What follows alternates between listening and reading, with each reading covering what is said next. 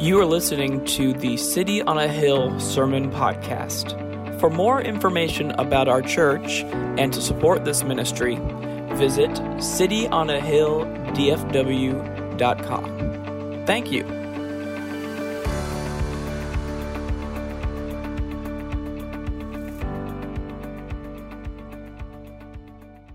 Good morning. All right.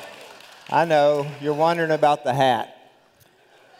Well, I went to Portland, Oregon Thursday morning for the Pure Desire National Summit. I was up there exhibiting the Fearless series for women, and the people were all there from all over the country, and there was a whole lot of excitement about the Fearless series there, and they actually played the trailer in the summit itself, and it went off to all the remote sites all over the country. Well, you know, Portland's not Texas. And so my wife said to me last week, she said, don't go up there and look like a Texan. So you know what I did? I went and bought this hat last week, and I wore it the whole cotton picking weekend. That seems like the exact opposite of what she told you to do. Well, I don't know. Maybe she was hoping that she could collect on life insurance or something if I would go ahead and do, because she knows reverse psychology with me. Tell me not to do something, and I'm going to go do it. It's true. We learned that too, James. Yeah, you've all learned. Well, you know, somebody's got to kick against the goads, you know. And Portland is such a beautiful city, but I'm telling you, parts of it look like a war zone. The downtown area used to be the place to go at night for a restaurant and entertainment, and at night it's a ghost town down there now, and it's just really sad to see that. But the part where we were at was outside of Portland, actually, in Troutdale and Gresham, which are suburbs of Portland, and they're beautiful places. It's just a beautiful place. It's a beautiful country, and it was nice weather. I have lots of stories I could tell. We don't have time for that. I guess we don't really have time, but I mean, it was just a tremendous, tremendous time. I was going to say something, though. I was going to say something very important. Maybe in the middle of the message I'll get it and I'll give it to you, and then we'll pick back up and we'll go with it. Oh, I know what it was. Originally, they had me scheduled for a flight I had to go through Las Vegas, you know, on Spirit, you know, because you can't go anywhere directly. And so my flight was from DFW to Las Vegas to Portland Thursday. Everything worked fine. I had a flight that was going to get me back here last night at 9:30. Well, they canceled that flight because they didn't sell enough seats, and they put me on a flight that left there at 3:30 in the morning last night, Texas time, 12:30 their time. Had a 6-hour layover in the Vegas airport. So I'm thinking, you know, I've got my pillow with me and everything. I'm going to find a corner in the carpet. I'm going to lay down and get a nap. You don't sleep in the Vegas airport. It's like at midnight, that place is hopping, even in the airport. You go to DFW at midnight, it's dead. There's nobody there. So between them talking over the deal and all the ding, ding, ding, ding, ding, you know, no sleep. So I got here at 5:30 this morning, just came to church, didn't even shower. Wow. Didn't fix my hair. I didn't do anything, so here I am. But I'm whole. And this Texan survived a trip to Portland, Oregon. Hey, what I hear him saying online, folks, is those of you who are too tired to come to church today, you got about an hour before the next service starts to get your butt up here. I got some stars in my crown. Good job, buddy. You like that? Yeah. Thank you for doing that. I really wanted to, but I thought it might be a little bit strong. This morning we're continuing actually what we started 2 weeks ago. Last week Chris stepped in and did a wonderful job, but yes. The week before that we began a short series on discipleship, about radical discipleship, because if you're going to be a disciple of a radical, you have to be a radical. And as we talked about, Jesus was a radical in everything he did. He was radical in the way he lived, he was radical in the things he said, and he was even radical in the way that he died. And he called us to follow him, and so if you follow in the footsteps of a radical, that means being a radical disciple. So this morning, what we want to talk about is the radical mission of a disciple. What is the mission that Jesus has given us to accomplish? Well, it is a radical mission. Jesus repeated it. He'd given it in Matthew 27 before the crucifixion and resurrection. But after the crucifixion and resurrection, as he was ascending to the right hand of the Father, the last thing that Jesus said to the disciples is, "You shall be my witnesses when the Holy Spirit comes upon you. You shall be my witnesses in Jerusalem, in Judea, and to the ends of the earth." Now, I want you to transport yourself back to that moment in time And think of that group of people that he was saying that to. I mean, he was saying, you're going to take the witness of the gospel of grace through the death, burial, and you're going to take it to the ends of the earth. And he was saying it to a bunch of ragtag fishermen, shepherds, former tax gatherers, and a prostitute or two, a former prostitute or two. That was the group to whom Jesus was entrusting the message of salvation. That's pretty darn radical. Yep. If you and I were going to, gather a group of people that we're going to entrust something with that is that, are you going to get a bunch of fishermen and shepherds and prostitutes together saying, I'm giving this to you, now you take it to the world? No, but that's what Jesus did. That's just another expression of how radical Jesus was. And in 2 Corinthians chapter 5, verse 17 and 20, Jesus says this, or Paul says this, reminding us of what Jesus did when he gave the Great Commission. He said, therefore, if anyone is in Christ, in other words, if you're a disciple, you're in Christ, he's a new creation. If you're not a new creation, you're not in Christ, right? Because to be in Christ means to be changed. The old things pass away, behold, new things have come. And then he goes on, he says, now all these things are from God that I'm telling you, who reconciled us to himself through Christ, and then gave us the ministry of reconciliation, namely, that God was in Christ, reconciling the world to himself, not counting their trespasses, their sins against them, and he has committed to us the word of reconciliation. Then he says, therefore, we are ambassadors for Christ. Notice that word that Paul uses. We are ambassadors. We are sent by Christ. Now, we are reconciled to Christ by faith. Then he says we're given this message of reconciliation, the gospel, that people can be reconciled to the Creator God. And we are ambassadors as we carry that message.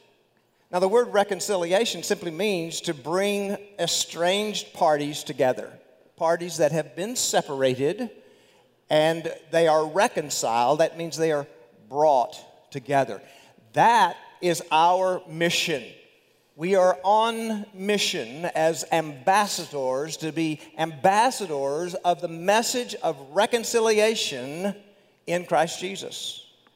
On May 8th, I love history. I'm not a historian, but I love history and I read a great deal about it. I love to read back in the 1800s as America was expanding and as we were moving from that time of the Wild West and everything was becoming more civilized. And one of the things that made that happen was the railroad. Mm-hmm. And on May 8th, 1869, Leland Stanford, after whom Stanford University was named, drove a golden spike on a railroad tie that finished, does anybody know what he finished? The Transcontinental Railroad. Railroad that joined the East and the West. And the moment that he did that, the telegraphs sent the news around the country, cannons fired, the front page, it was on the front page of every newspaper in America. And why the excitement about that? What was the big deal about that? Because that railroad connected, reconciled, if you will, the East and the West. We need to probably have another divorce now. Divorce the East from the West. I was just thinking when he hit the spike in, he actually missed it. Did Lady Gaga sing and did all the commercials start saying like we're in this together? Yeah, right, exactly. We're all connected now. No, history records he actually missed it. I mean, the dude shouldn't have been swinging a sledgehammer, but the papers didn't report that. That didn't come out till later. He actually missed the spike, but they celebrated anyway.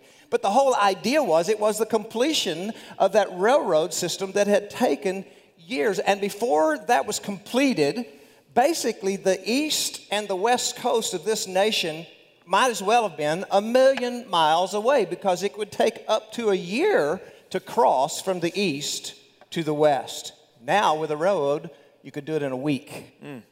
The mail could go from Chicago to California in a matter of days at pennies of the cost. It was very expensive to send mail before the railroad, and sometimes it didn't get there because they might have killed the guy riding on the Pony Express or on the stagecoach, might have gotten robbed, but now it's secure.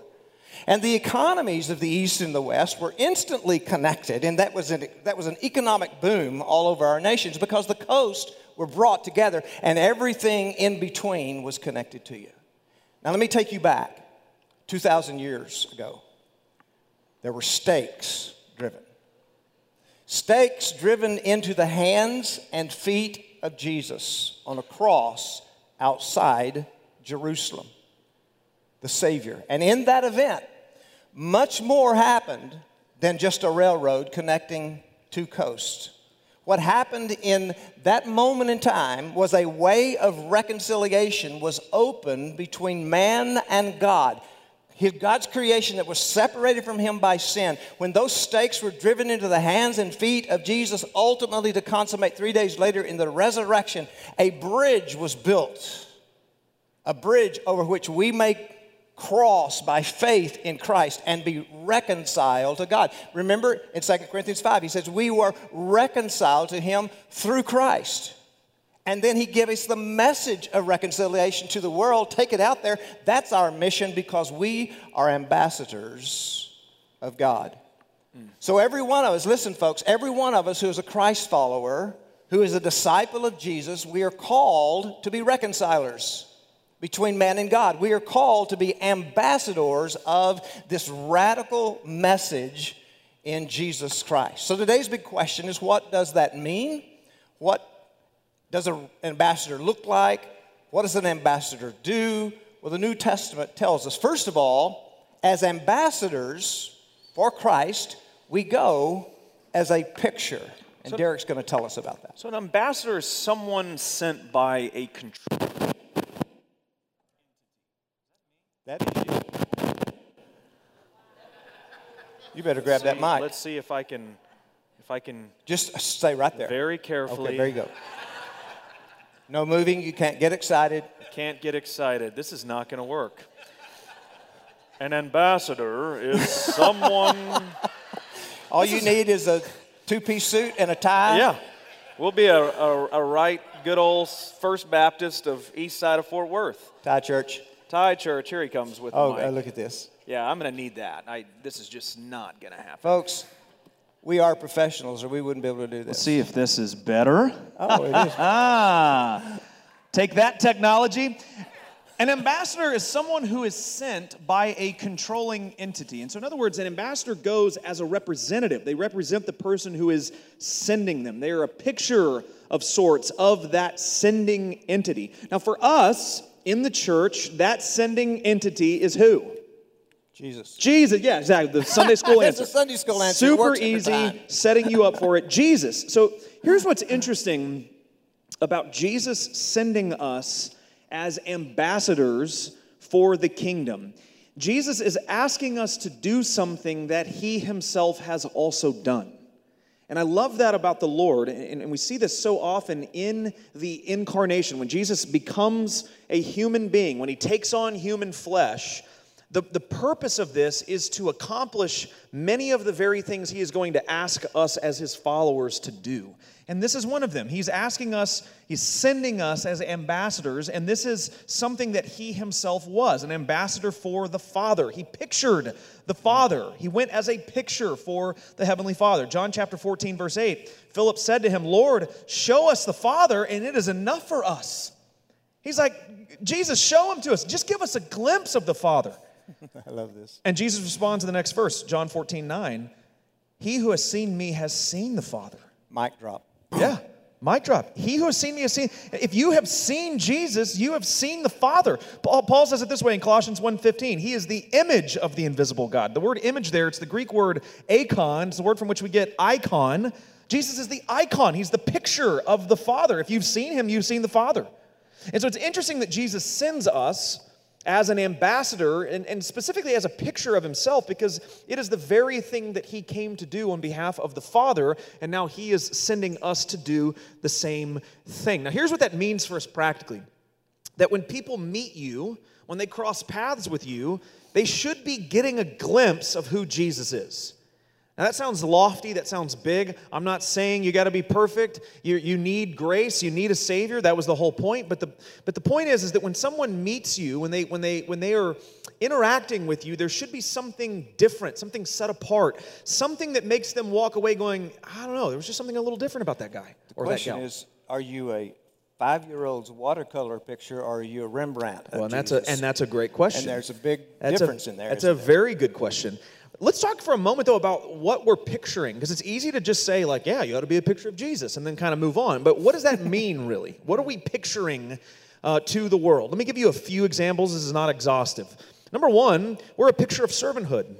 One thing that we picture to people that we represent as Christ ambassadors is a servant. We're not only commanded to be, again, servants, but this is something that Jesus himself demonstrated. Matthew 20, verse 28, he said, the Son of Man came not to be served, but to serve.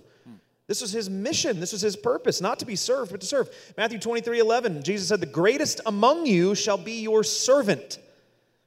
That is not in line with the world's thoughts. No, that's different. Paul said it this way in Philippians 2:4, let each of you look not only to his own interests, but also to the interest of others. Don't take your blinders off. You got to look around. Don't make this all about yourself. Galatians 6:2, he says, bear one another's burdens. That's another way of saying serve one another, and so fulfill the law of Christ. You see, one of the things that people should see in Christians when they come across one in the world is the willingness to serve others. I think that's probably what scared Peter so bad when Jesus knelt and washed their feet. Absolutely. Because by that time, Peter had understood that they were to be like Jesus, and if Jesus is washing their feet... That means I got to wash everybody else's feet. Yeah, and Peter said, no, Lord, No. you can't wash my feet. No. And Jesus said, well, if I don't, you can't be part of me. Yeah, absolutely. So servanthood, that's number one. Number two, we ought to be a picture of forgiveness. Again, not something that Jesus merely commands us, something that he demonstrates. On the cross, in Luke 23:34, what does he pray? Father, destroy these men in hell this very hour. No, he says, Father, forgive them, for they don't know what they're doing. In the Lord's Prayer, when we're taught how to pray, Jesus tells us to pray this way. And one of the things he says is, forgive us our debts as we also have forgiven our debtors. He's setting up a precedent here that the way that you pray and the way that you forgive are intricately tied to one another, such that if you are not forgiving other people, your prayers are going to be hindered to some degree as Sounds well. like the emotional, spiritual person. It does. Golly. Interesting. Ephesians 4:32, Paul says, be kind to one another, tender-hearted, forgiving one another. And then he includes this really important phrase at the end. How are we to forgive one another? As God in Christ has forgiven you. Here's what it means practically. It means that as we are sent as an ambassador, we are to embody the very forgiveness that we have received from Jesus himself. And this is hard, isn't it? Let's just be honest about this. This is hard. When someone wrongs you, you want them punished. I want them to pay for it. I want a pound of flesh. I want a pound of flesh, yeah. Or 2 pounds. And understand something, that when you operate that way in the world, you are giving a picture to people. It's just the wrong picture. Yeah. You're communicating something about Jesus that is not true. He says, no. You go as a picture of forgiveness. You forgive others as I have forgiven you. Now, I want to be clear. That doesn't mean that in your life, you just let people run over you constantly. You can have healthy boundaries and also be a person who is forgiving. Those two things are not mutually Forgiveness exclusive. and reconciliation are not always They're not together. always the same. Absolutely. In Christ they are, but yes, in but human relations, absolutely. Sometimes you're forgiving someone who's not even alive.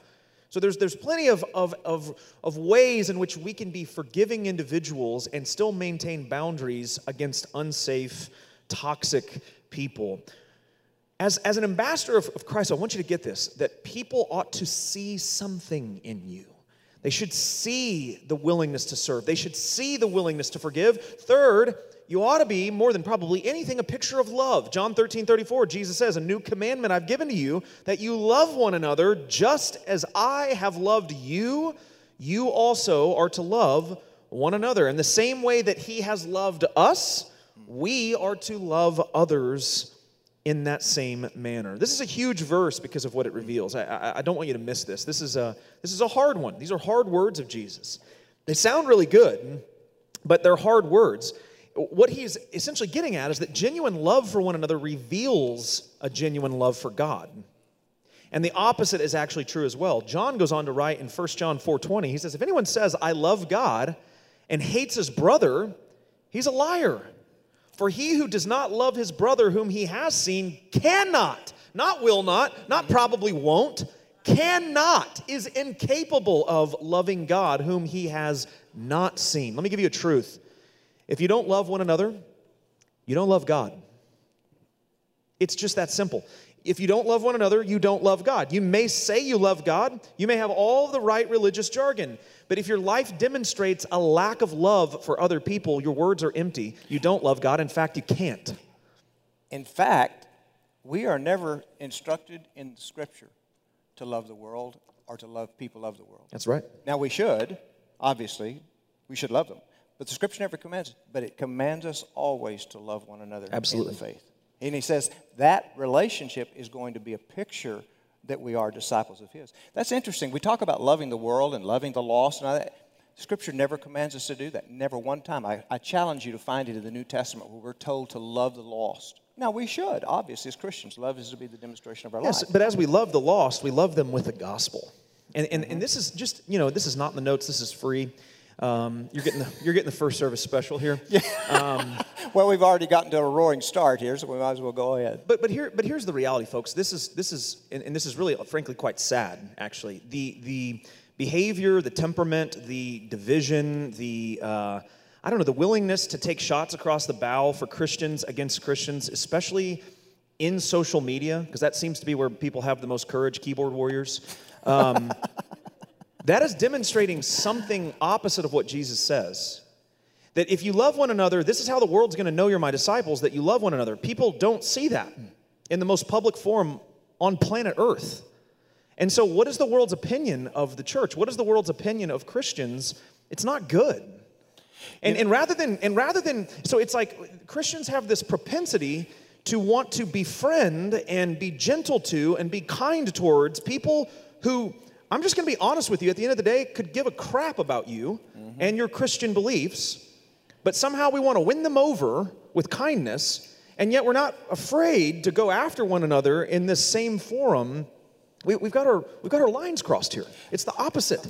Well, it's the exact opposite of what we're commanded. While we're off the path, I have churches all over the country that I've been to in the last 12 years and taught, done seminars, people that are using churches that are using my workbook, Life Change for Every Christian.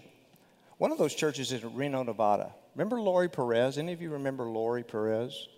She and Mario were here, got saved here, baptized here. I married them. They moved away. It's been about 20 years ago. You got to remember, this is like the Moab generation. The Egypt generation is dead and gone. That's right. There's a few remnant. There's a few remnant over here. Lori went on to get her counseling license. She's been on the staff of a wonderful church in Reno, Nevada, a great church of almost 1,000 people, where she's leading their counseling ministry and their freedom group ministry. They went in the matter of 2 weeks from 600 to 300 over all this crap that's going on in our culture right now, politically. That's incredible. Several young staff that decided that they had to be social justice warriors in spite of what it did to the body of Christ, just got on this mission to change the church, and it split their... Now, what did that say to the non-believing community in Reno, Nevada? Those people can't even get along with each other. Why would I want to be a part of that? I could tell you story after story after story of churches I have connections with, godly people, godly churches that are rooted in the Word of God. Yet, many of our people are aligning themselves with the world and cursing their brother in Christ. Let me give an illustration. It'd be like this. If you had, just pick something in your life, okay? Substance abuse, a person that you are... Are we writing a sermon maybe. right now? Yeah, this is fine. Okay, good. A person that you are connected to, maybe someone that you're marrying that's not good for you, toxic, and it is creating problems in every one of your relationships. And you've got Christians that are going, what are you doing? Why are you doing that? And it's severing relationships, people that you have loved and that you have served with and that you have poured into and all of those things. And you are finding yourself more and more isolated because of that one thing in your life. What would you tell that person about that one thing? It's toxic. Stop doing that. And I just want to tell you, some of you need to take that to your social platforms and ask that same question. And maybe get off social media. If it's destroying you, if it's removing you, if it is separating you from people who love you, maybe it's time to count the cost and go, you know what? I'd rather preserve these relationships. There's so much damage that's being done right now because we are unwilling to recognize that the picture we are bringing to the world with regard to loving one another is more important than we give it credit for. We are in a spiritual war. There's no doubt about it. But it isn't against each other. No. Even if we disagree. Yes. The war should not be against brothers and sisters in Christ. We can disagree if we're willing to, and still the key is, do I love this person enough to subjugate myself and my wants and my opinions in order to have harmony? Amen. That doesn't mean that we negate the truth. It doesn't mean that we go away from the truth. But this is what he's talking about. And he says it's going to be so radical in the world when you love one another that way that everybody in the world is going to go, these must be Jesus people. Yeah. Because this is not the way the world operates in our world. Let me read you a statement. This was from an American ambassador. He was asked, what's the hardest part of your job? This is what he said. That I'm never off duty. I work 24 hours a day, 7 days a week. Wherever I go, I'm a representative of the United States in this foreign country that I've been placed in. People are always watching me and how I am going to act. When I go out to a restaurant, I'm a representative of the U.S. and how I treat the servers. When I go out into the marketplace, I'm a representative of the U.S. and how I conduct myself. I am constantly aware that the only impression most of these people will have of the United States is the one they get from me. I'm the only picture of the U.S. that most of these people will ever see. That's right. Same thing is true about us as Christians. We are sometimes the only picture that someone will see of Jesus. Some people in this world are not Christians today because they have never met one. Some people in this world are not Christians today because they have. Now you got to understand, it's not up to you for them to get saved. That's God's job. But understand this, that he does ask us to go as his ambassadors, to bring a picture of Jesus into the world, a picture of servanthood, the willingness to put others before us, a picture of forgiveness, the willingness to forgive others as we have been forgiven, and a picture of love, to love others in the way that Jesus has loved us. That is the picture that we are to conjure. That is the conduct that we bring. Paul said in Philippians 1:27, conduct yourselves in a manner worthy of the gospel of Christ. We go as a picture. But the question is, are we a worthy picture? Ambassadors go as a picture. Second, they go with a purpose. I'm glad you got that hand mic because you couldn't have done that with that crackling thing. I couldn't have. Yeah. I was going to be like this the That wouldn't have whole worked. time. That wouldn't have worked.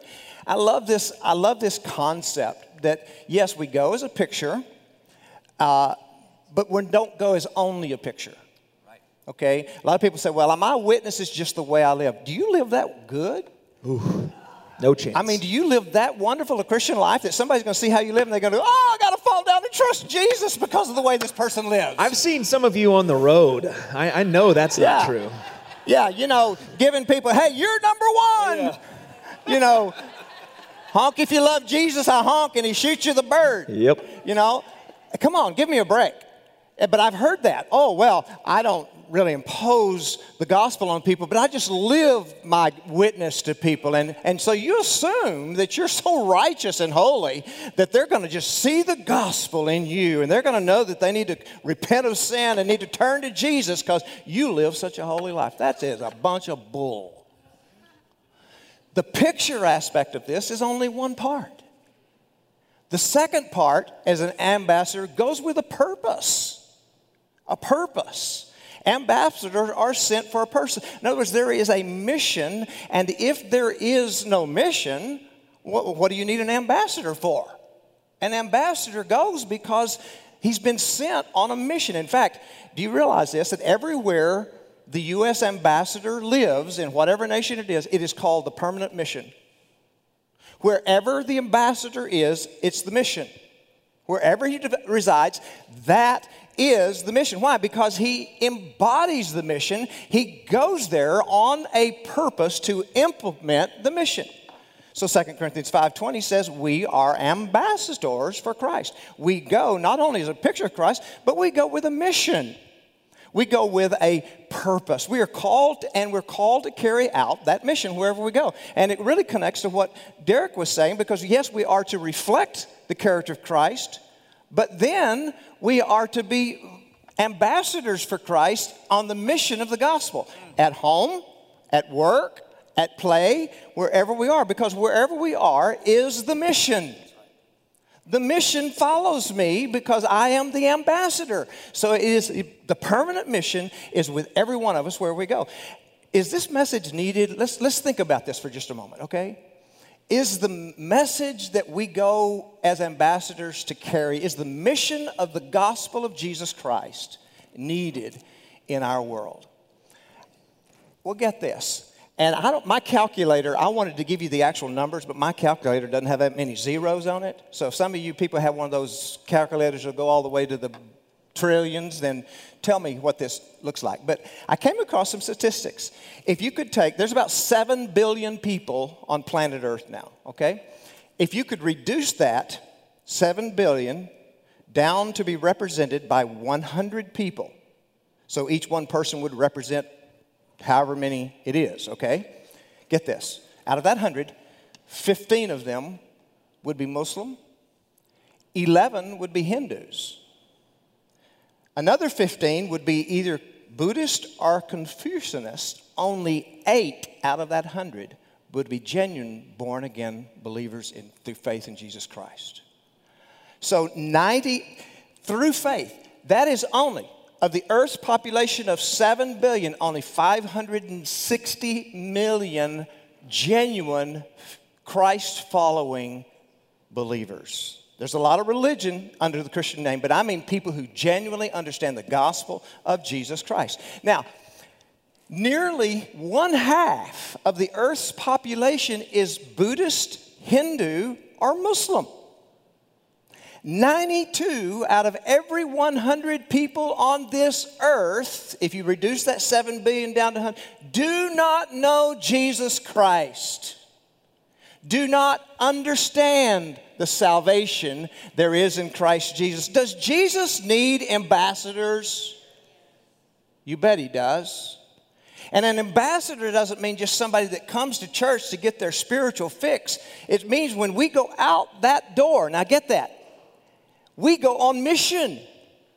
We come here as ambassadors to worship and study and learn. And we walk out and we go into the mission field, every single one of us as an ambassador, as a picture of Christ, but to accomplish the purpose of carrying the good news and the gospel of Jesus Christ. Now, I'm going to take 5 minutes. I'm going to turn this over to you because you're going to bring us in. Now, what is our purpose in this message? First of all, this is a message of regeneration that we carry as ambassadors. And regeneration, by definition, means to breathe life into something that is dead, to regenerate it, like young Frankenstein. Yes. You know, he regenerated Frankenstein, whatever. I love the hump on Igor that changes sides, all that kind of stuff. Regeneration means to breathe life into something that is dead. So we go, folks, listen to this, we go as ambassadors of life to dead people. I see dead people. If 92 out of 100 people on planet Earth, 92% do not know Jesus, everywhere we go, you're seeing dead people. Ephesians 1 says we were all born dead. We were born dead in our trespasses and sins. But those of us who know Christ have been regenerated. We have been brought from death into life. 2 Timothy 3:5 says he saved us not on the basis of our own righteousness. None of us had any that we had done, but according to his mercy, by the washing of regeneration. He breathed life into us when we placed faith in Christ. And Jesus said of the enemy, he comes to kill, steal, and destroy. But I've come that you may have life and have it abundantly. So we go as ambassadors of a message of life, of regeneration. You can be new, a new person. Second of all, we go as ambassadors of rest. Now, hang with me here for just a moment. I'm going to take a nap this afternoon. Don't you dare get in my way. That would be a dangerous thing to do. Because I haven't slept since I got up yesterday morning at 6 o'clock, okay? So I'm headed for rest, but that's not the kind of rest that we're talking about that. Okay? Now get this. If you aren't an ambassador for Christ, you are an ambassador against Christ. Now, those are not my words. There is no neutrality. You can't ride the fence. Jesus said, Matthew 12:30, he who is not with me, he's against me.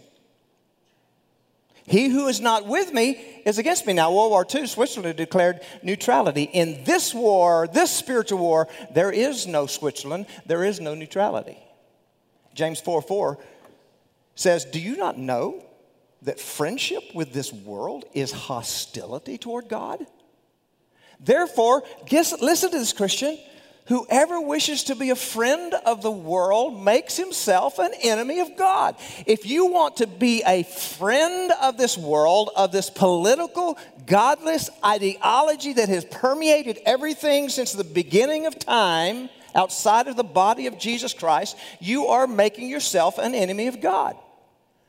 Romans 5:1 says, therefore, having been justified by faith, we have peace with God through our Lord Jesus Christ. You see, we're ambassadors of peace because when we came to Christ, peace was declared.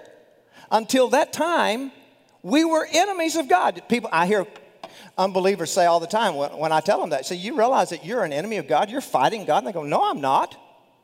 Just because I'm not a Christian doesn't mean I'm fighting God. Jesus said, if you're not with me, you are against me. If you're a part of the world, you're not at peace with me. So we are ambassadors of peace. But get this, folks. Understand this. Please hear this. We get this so confused that Christians are supposed to be just nice people. Jesus never called us to be nice. He called us to be warriors. Spiritual warriors. So the peace that we are ambassadors for, listen, is peace with Christ, but not peace for us. Let me say that again. It is peace with Christ. That's the rest we enter into, but not peace for us with the world. You see, when he calls us to in his rest, into his peace, he calls us to be enemies of the world. As a matter of fact, Jesus said, listen, if you follow me, they're going to hate you because they hate me. They're going to persecute you because they persecute me. They're going to run you out because they've run me out. So when we enter into this rest with Christ, we enter into war with the world. But we are messengers and ambassadors of this rest to say, you know what? You can have rest with God. You can have rest with him. You can cease the war. And God no longer will call you my enemy. He will call you my son. Wow. Or my daughter. And the last thing that this message is about, and I'm going to skip ahead, we are ambassadors of release. See, the message of the gospel is ultimately a message of release. The war isn't about deciding a winner. Every war that mankind has fought, it's fought to decide who's going to win. This war is not being fought to decide who the winner is. That has already been decided at the cross of Jesus Christ. Somebody said, do you know what the book of Revelation means? Yes, I do. What does it mean? Jesus wins.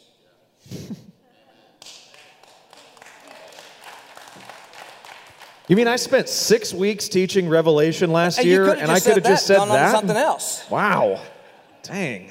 Luke 4:18, Jesus said, the Spirit of the Lord is upon me, because he anointed me to preach the gospel to the poor.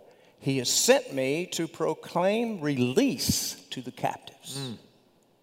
And that release that our message as ambassadors is all about is that you can be released from the condemnation of sin. You can be released from death into life. You can be released to the abundance of Jesus Christ. Come to Christ and you will be released.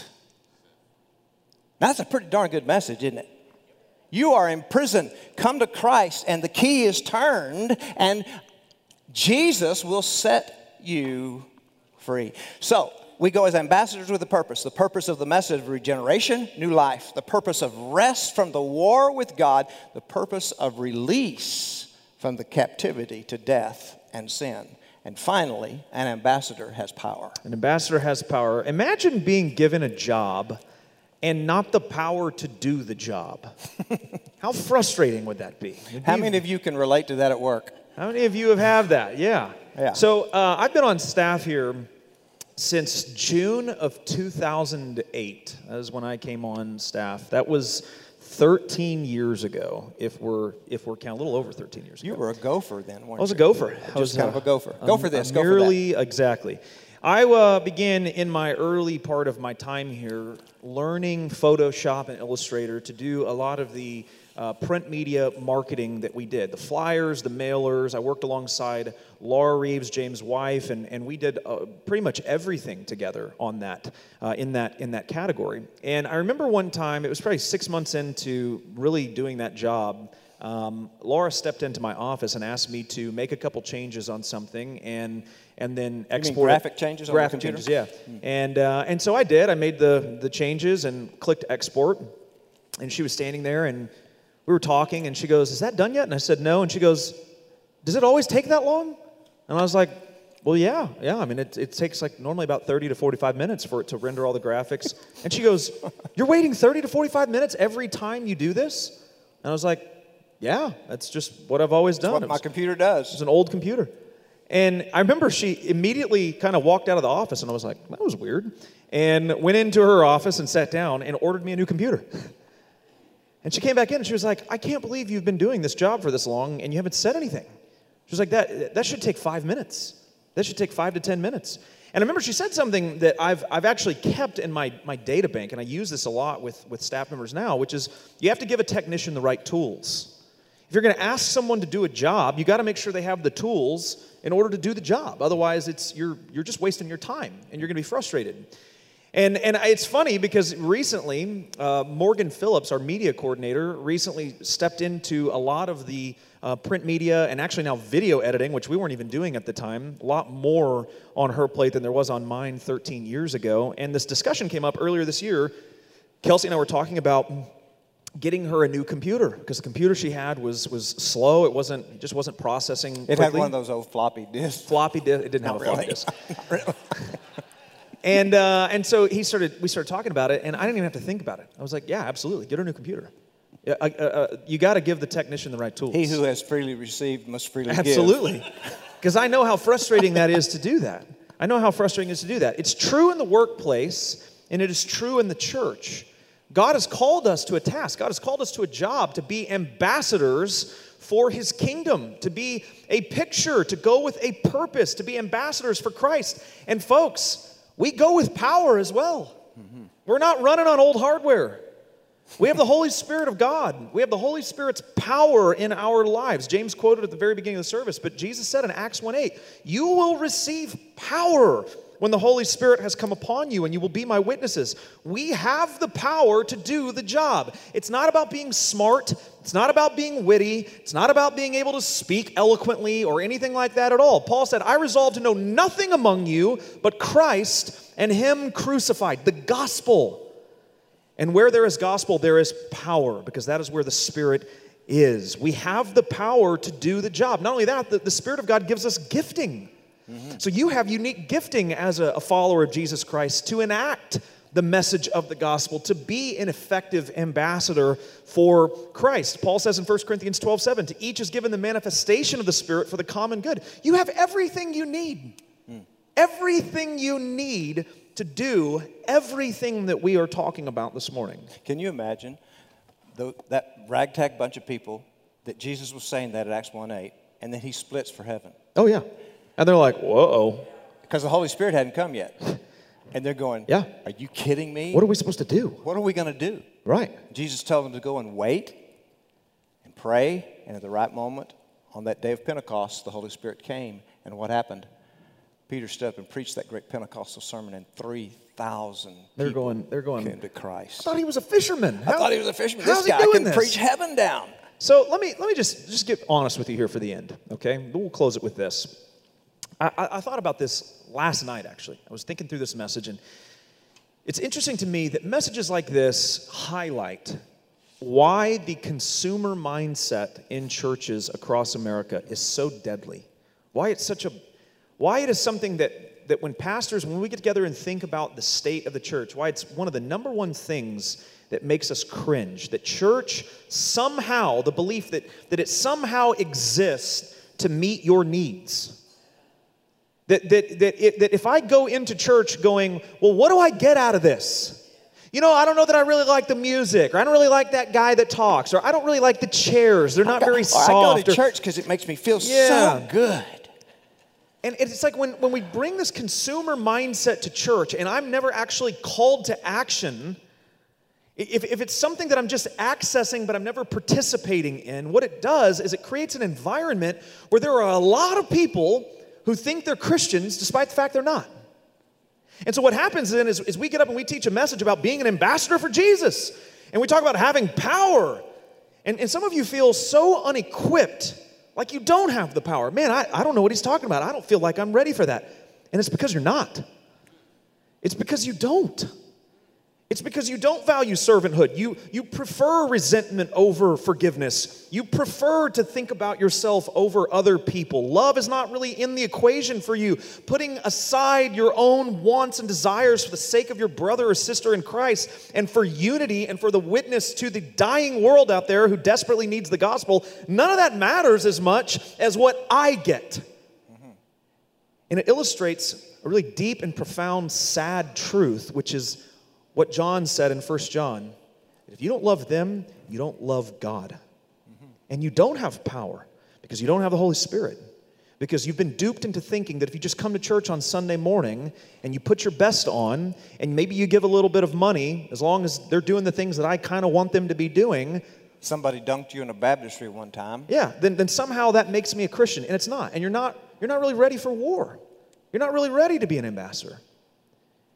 We got to get serious about this. And so what happens is we preach a message like this, and people walk away going, well, that was a downer. No, it wasn't. It just wasn't what you wanted to hear. Let me say this. Let me say this clearly. We want to hear if you love Jesus, he's going to give you a big house. Let me say this as clearly as I can, just as clearly as I can be, and you can write it down. This church, City on a Hill, does not exist for you. That's right. And it exists for Jesus. And you can leave, and this church is going to be fine. It doesn't exist for you. It exists for Jesus. We are about Jesus here, not about you. I love you. I will continue to love you. I am not here for you. And we don't perform and we don't teach the truth to tickle your freaking ears. We're ambassadors. And if you really know him, if you really are his ambassadors, if you've really been born again, then this message isn't a downer. It's a call to action. It's a call to remember who you are. You're an ambassador of the one true God. Go as a picture, then, of who Jesus is. And go with purpose, with a message, with a mission, and go with the power of God to accomplish the mission. Show them who Jesus is. Amen. Pray with me. Father, thank you. Thank you for the challenge, the reminder that this mission that you've put us on, it's not about us. It's about you. And what a blessing that is. That it's not about me, that it's not about us, that it's about you, the only one who matters, the only one who is worthy of honor and glory. We love you and we submit to you that we fail more than we like to admit. And we need your grace. We need your forgiveness. And the more we receive that forgiveness and that grace, God, help us to give it away as well. How we love you and we honor you and we thank you that you call us yours. We pray these things in your name. Amen. We need to put a sign on that side that says enter to worship. On this side, go for the mission. Because that's what happens. You walk out the doors, you're walking into the mission You field become an ambassador. as an ambassador. God bless you.